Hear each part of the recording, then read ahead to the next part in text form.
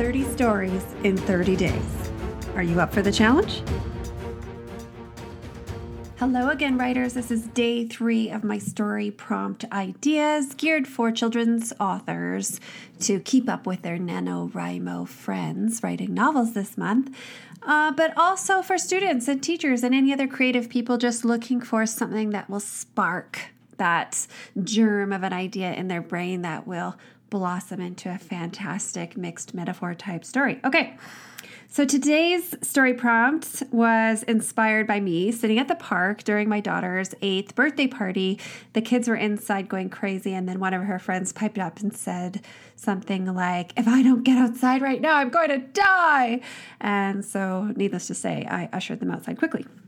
So at the neighborhood park, the kids were all playing and I was letting my imagination wander. And here's what I came up with, a story about neighborhood kids playing in the neighborhood park. Boring so far, but then something unexpected happened. So what could it be?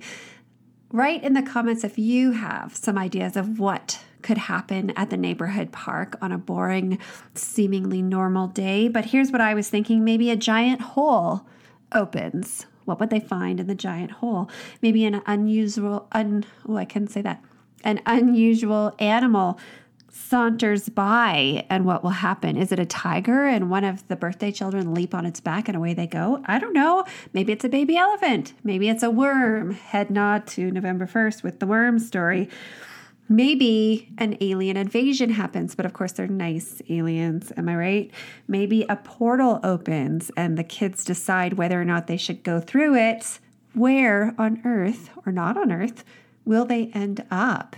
I'm sure you have lots of great ideas. And if you're a teacher sharing the story prompt idea with your students, I bet your students have fantastic ideas about what could happen at the park one day that is not expected.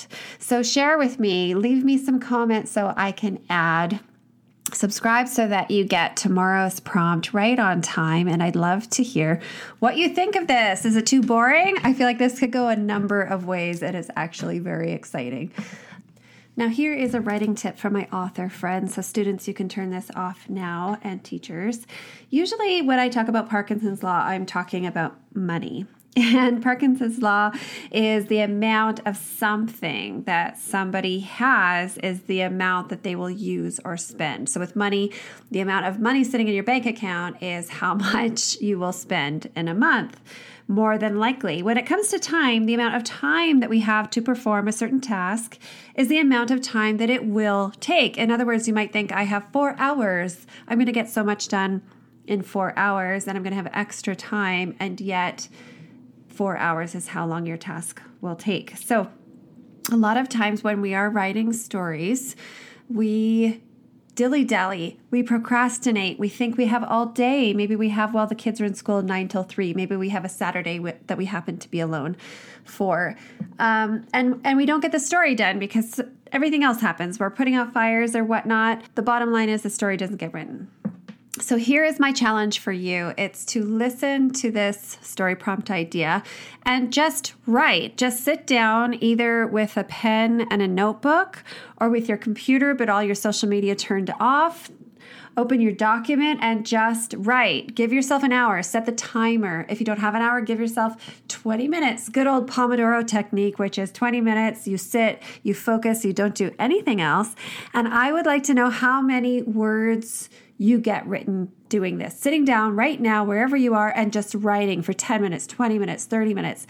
Share with me, how much time did you have and how many words did you get written? And are you happy with that? And did anything change for you? Did you realize, I don't need 4 hours, I don't need 4 months, I don't need 4 years. I just need to commit and to sit my butt in the chair and actually write. So that is my writing tip for you today. Sit your butt in the chair and turn off all the distractions and just write for a set amount of time and see what happens, see what you get done. Good luck with that. Let me know how it goes, and I will be back here tomorrow. Goodbye, my friends. I hope you've been inspired and there's a fantastic idea rolling around in your brain. So now your job is to go find somewhere quiet to write and write that story. Talk to you tomorrow, writers.